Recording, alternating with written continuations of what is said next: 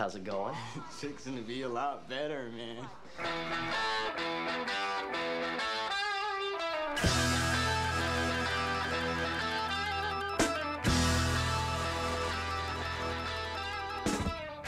Welcome back to Dazed and Confused 33 and a Third.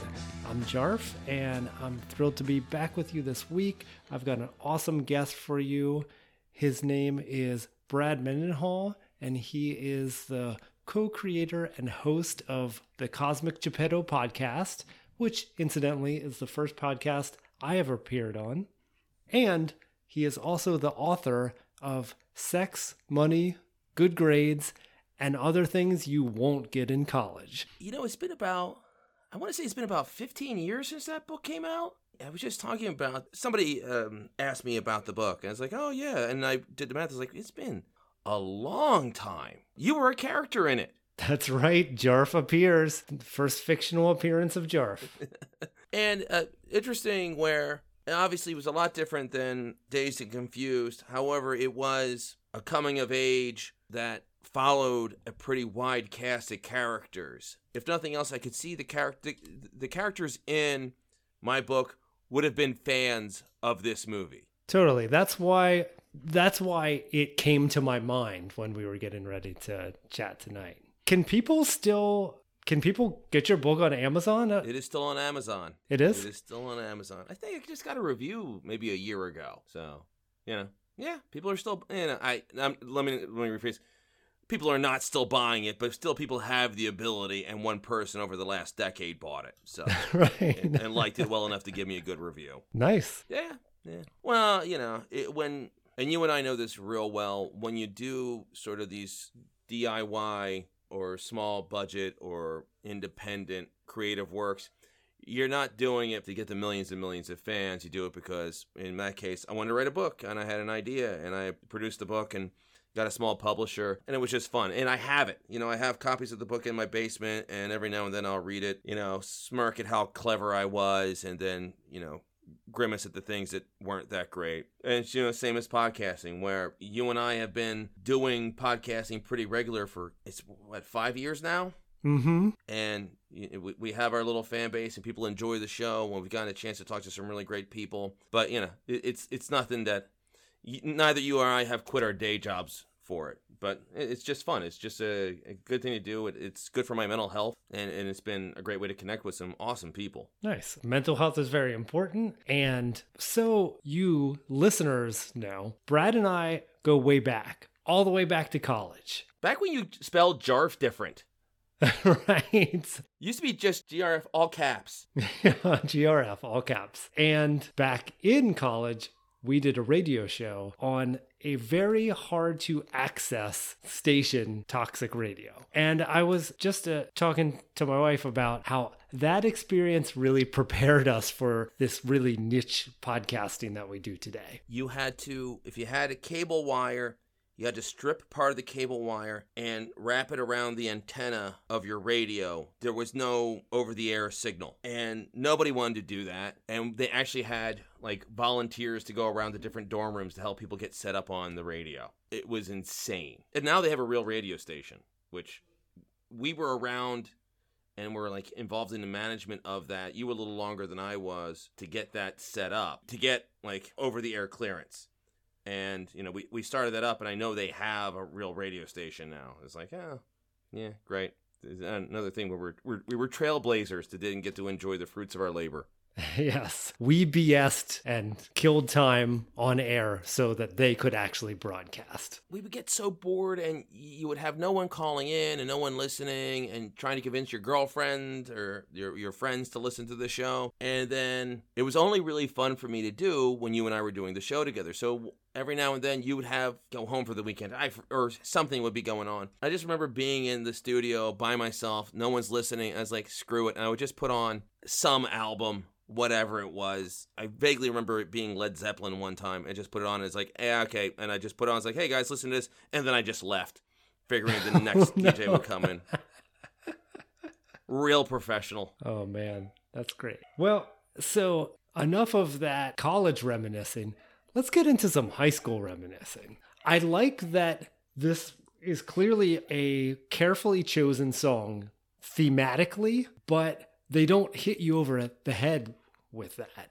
You really have to think about the fact that, oh, this is the song, Do You Feel Like I Do, and what's happening in the scene. Mitch is talking to Pink about his experiences, and did he go through the same thing when he was a freshman? And oh boy, did I ever. And so Mitch is realizing, hey, this cool senior guy, he was once in my shoes, and you can see him just over the course of these 3 minutes go from completely deflated and he's just gotten paddled and his butt hurts and he's thinking how shitty the whole experience is, to he's completely perked up and happy and like, hey man, I'm hanging out with this senior guy, and this cool guy is giving me advice and guiding me through the kind of hierarchy of high school and telling me how to like act like it doesn't bother me too much, and so it's so nice to just see how happy he is after he's dropped off at the end of the scene. Well, and Pink's, he's the cool guy in high school that everyone wished they'd been friends with, or the cool guy in high school that we all wish we could have been, where he was a legit good guy but got to be a good guy and wasn't antagonized, and it wasn't seen as a sign of weakness because he was a star athlete, and so got to be friends with everyone. And I guess there were people like that in school. I sort of have memories of a couple guys who were like the big men on campus who were actually really agreeable, likable, and sociable, and didn't use it the way Ben Affleck's character did, where he was expressing his own anger, frustration, and taking advantage and manipulating that he got to, get to do what he wanted. We all wanted that friend or to be Pink. Yeah. And I want to talk some more about how the song is used. All right. Well, first off, the song is not called Do You Feel Like I Do?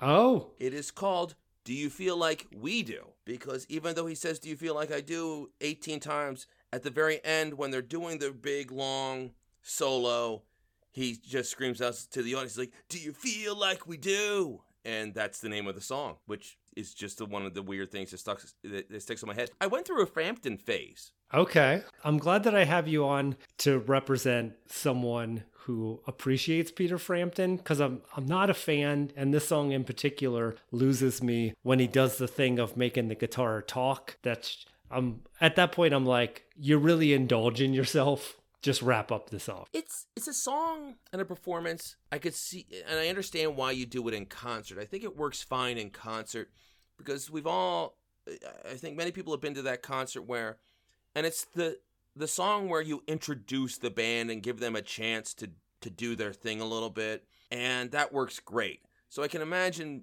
it's right before the first encore. They're doing the song, and it was a hit, and it was a popular song for them. And then it's like a chance to show, it's like, here's the keyboardist, and here's the other guitarist, and here's drums, and everybody have a great night, and all that. And you can see that working, but listening to it live, it's like, this is, the first 2.5 minutes, like I say, it's a perfectly competent, fun, I drank too much last night song, and I like those. But when it gets to the keyboard solo, it's like, I don't think I've ever been interested in a keyboard solo. I'm a Ben Folds fan. And I don't need to hear a keyboard solo other than like within the context of that 3-minute song. I'm not a jam band guy to begin with. So I'm a big fan of, hey, I really like well-crafted 3-minute rock pop gems, which is sort of what the first 3 minutes of this song is. And then it's like, all right, now let's have our bathroom break song.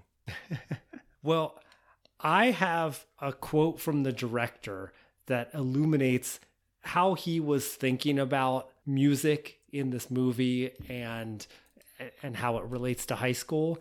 And that leads me to another question that I have for you. First, the quote. Linklater says, he remembers being that age when music articulated everything you couldn't really say. You just crank up your music. It did all the feeling and talking for you. So I really dig that. I mean, I remember that from when I was in high school. Shit, I remember feeling that way just last week. It's just sometimes you can't quite put it into words and only a song will do it. So I wanted to ask you, Brad, if they made a movie about your high school life, what song would play in your version of this scene? I vividly remember when I was in high school, and it was senior year where I finally was feeling pretty comfortable in my own skin, and I had my two best friends, Tim and Adrian. And I grew up in a really small town, so there'd be a lot of, we would go and see a movie, and then we would go to the Limerick Diner, the local 24-hour diner, and we would go to the diner, get coffee or whatever, and then we would then drive around a little bit. And it was usually with purpose. I never liked cruising per se because I'm a little too destination oriented. But I do remember we would end up driving a lot because we were all sort of spread out in our area and playing. And I was a huge fan of, and still am a huge fan of, the Matthew Sweet album Girlfriend. And all three of us liked the album a lot. And playing the song Looking at the Sun, which isn't one of his more beloved songs. You know, it's certainly not a hit. He only had one or two. He probably had two or three like hits.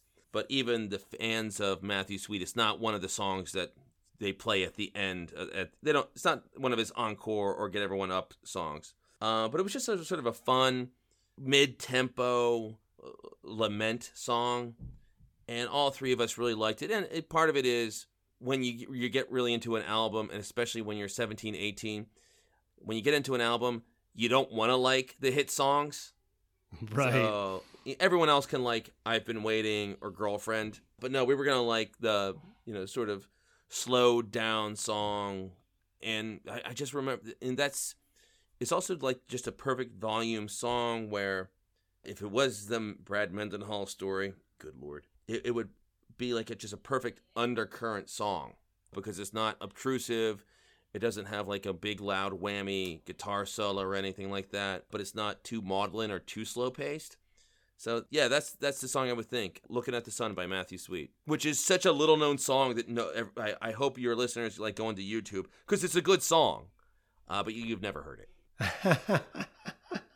Well, I personally think it is an excellent choice, and it feels right to me too.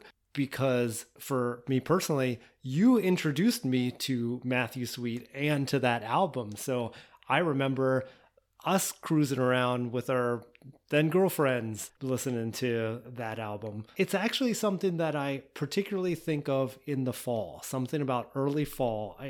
That must have been the time of year that we took that particular trip and listened to that album. But yeah, I have that association with it. I should also bring up, and I should call him properly, my good friend, Matthew Sweet. Right. That's right. You had the opportunity to interview him for the aforementioned Cosmic Geppetto podcast. That was a big moment for me, and I felt like I was handling it pretty cool, but at one point I said to him, I was like, well, Mr. Sweet, I want you to come back, and I don't want us to just be friends. I want us to become good friends. And he sounded like a little bit humored by it. It's like, okay, Brad, we could be good friends. And that's not like, that clip is on my phone, and I have played it for many people. He's my good friend, see? My wife's like, all right, well, why don't you give him a call right now? I was like, friends like us don't need to call each other all the time. Right. Listeners, I can confirm that he messaged me that clip right after recording. You were not the only person to receive that clip. I believe it. Including Tim and Adrian. The two guys who I would ride around listening to that album. I messaged them both. It's like, you're not going to believe it, guys. And it's like, oh, it's cool. Sweet. Well, okay. So somewhat related or not, but I want to ask it either way. So thinking about, again, you in high school, what character in Dazed and Confused is the most or least like who you were growing up? You know, you asked that question, and it's such a good question. Because I think we all want to be Pink. We all want to be even McConaughey, where he gets some of the cool lines. But McConaughey, especially as you get older, the creepier you realize his character is. And it's also a role that hasn't necessarily aged well. Just the concept of, him saying he's like, he keeps getting older and high school girls stay the same age, which was supposed to be like a cute line. It's like, oh, you scamp. It's like, no, that's terrible now. Right. But I want to say that the aspect of Pink where I never wanted to be cruel to anyone. I remember, I remember elementary school, always a thing of whatever grade you were in, there was always the kid, the grade above you that would bully the kids. And I always remember the kids at my grade saying, it's like, well, I can't wait till I'm third grade, fourth grade, whatever it was, and then I can be the one who picks on the other kids. And I never had that mentality. And, you know, that goes all the way to the end of high school. It's different. Obviously, as you get a little older, it becomes less like a physical intimidation and more just, you know, keeping the other kids out of the party. But Pink was the guy who was, again, was kind. But I wasn't him. I never had the confidence. I didn't have that confidence in high school. I want to say, actually, the character that most seemed like me was Adam Goldberg's character, Newhouse, the guy who was always trying to logic his way through stuff. And I think that was me, and it was a thing that sort of would really stop me from doing stuff. It was like it's not a trait that I've completely gotten away from, but just you end up getting frozen by your own logic, trying to noodle stuff out, and then you end up not making a decision at all, or when you do, it's too late. And with Newhouse, it was him just figuring out how he's going to get revenge on a guy and just thinking it through and like explaining to everyone, this is my plan, this is my plan. And credit to him, he actually went through with it. It didn't go as well as he thought it was going to. No, it did not.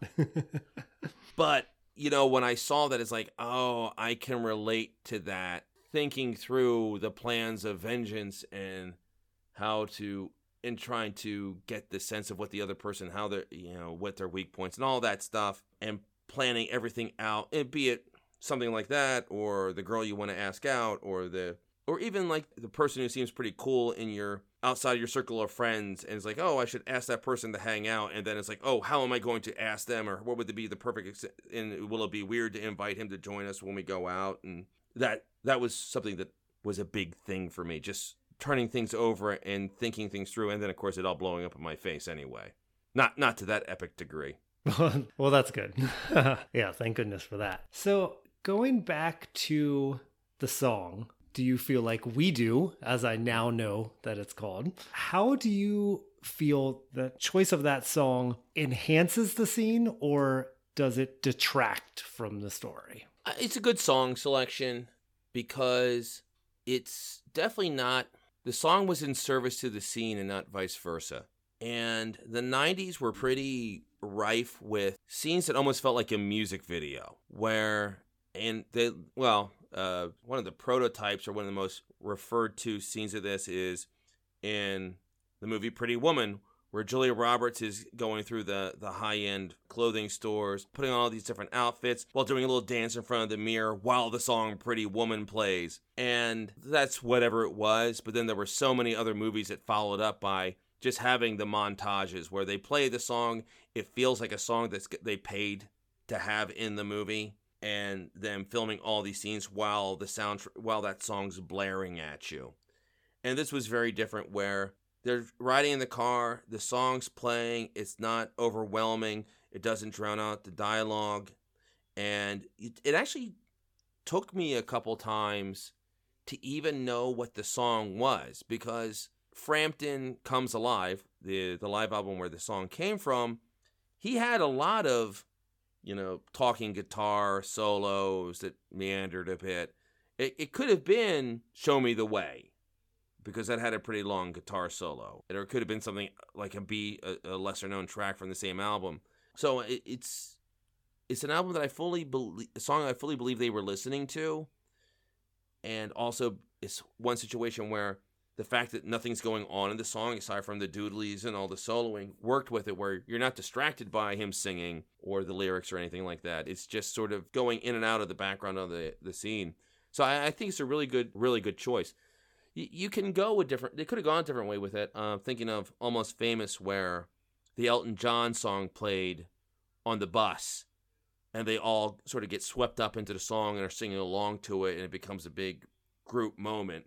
But that's not what this is. The song isn't the important thing. It's just the background to hold up the scene of the dialogue they're having. Yeah, I would agree with that. And it's interesting what you say about the Pretty Woman montage and how big of a trope that is. Because in my heart, I feel like hey, I love a montage. Who doesn't love a good montage? But it does make me realize how that does make for much more of a cotton candy experience where, hey, it's fun when you see it, but then it's forgettable. Whereas a scene like this has the texture that's closer to real life, and it is much more evocative and just makes you think, hey, that I remember a time that I was cruising around in my buddy and we were listening to such and such on the radio, and it can kind of reflect something closer to reality and not just kind of ring the bells and scream like, this is a movie, like we're having fun in the movie. So yeah,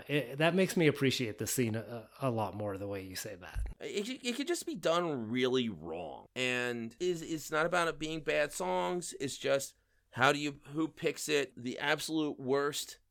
Even, I remember, and it's the only thing I remember about this movie.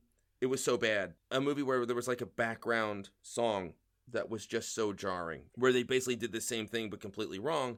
And it was a movie with Sally Field and Kiefer Sutherland, where Kiefer Sutherland was some career criminal who murdered Sally Field's daughter but got out on a technicality, and she's following him through the mean streets of whatever city they're in, and he's just a mean guy. He pours hot coffee on a dog to make the dog yelp.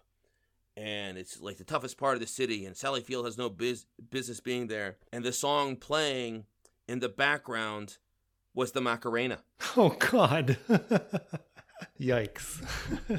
And I was like, what the hell? And it showed, like, that selection can be so jarring if it's done wrong.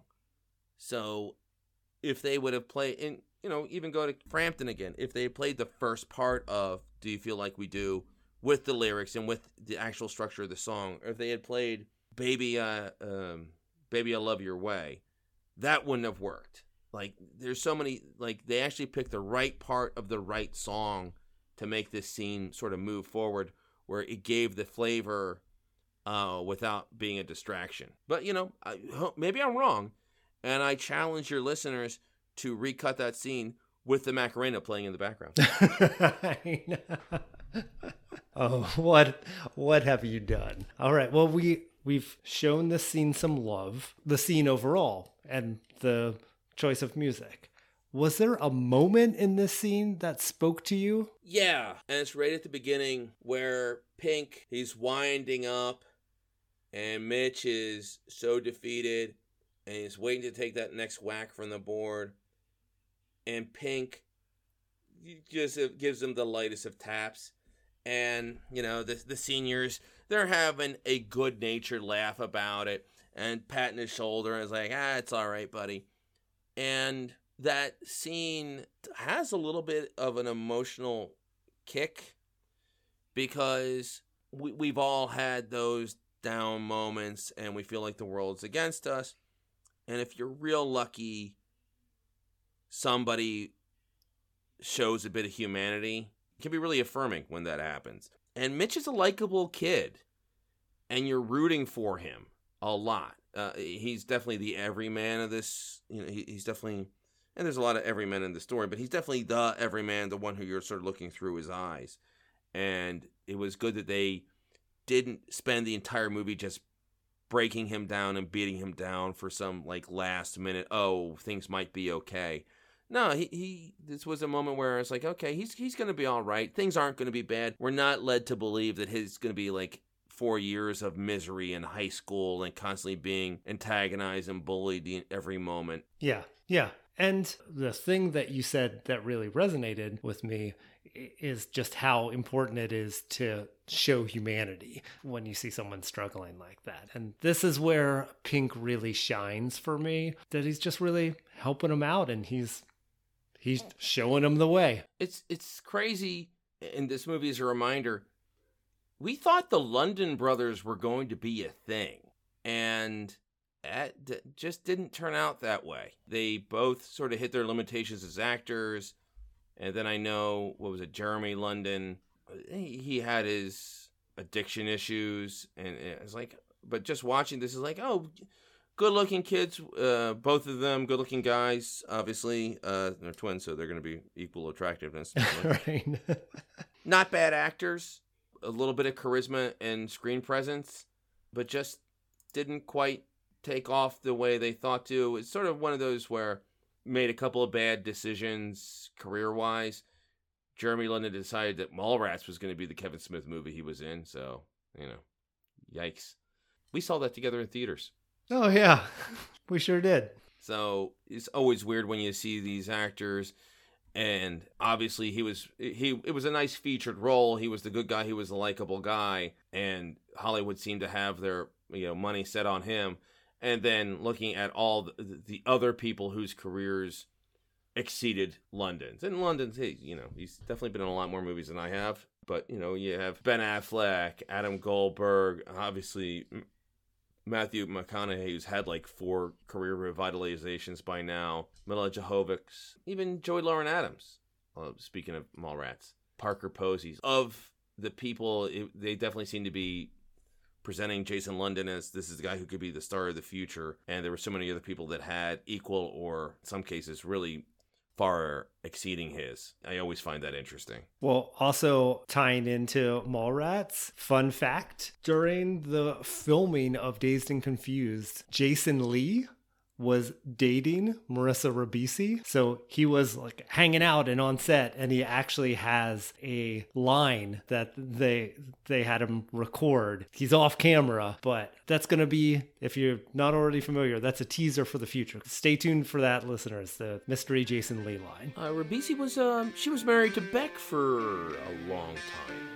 Oh, I didn't know that. That's cool. All right.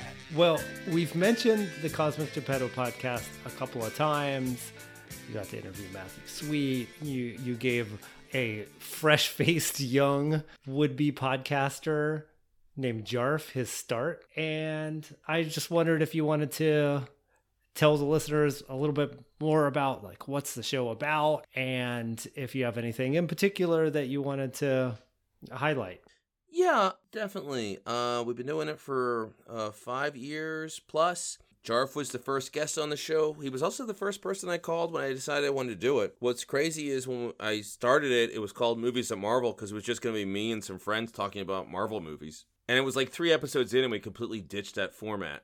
Basically, the concept is we are a positive geek culture podcast. We talk about things that we like, and be it music, movies, comics, books. And we've had amazing guests, as mentioned several times.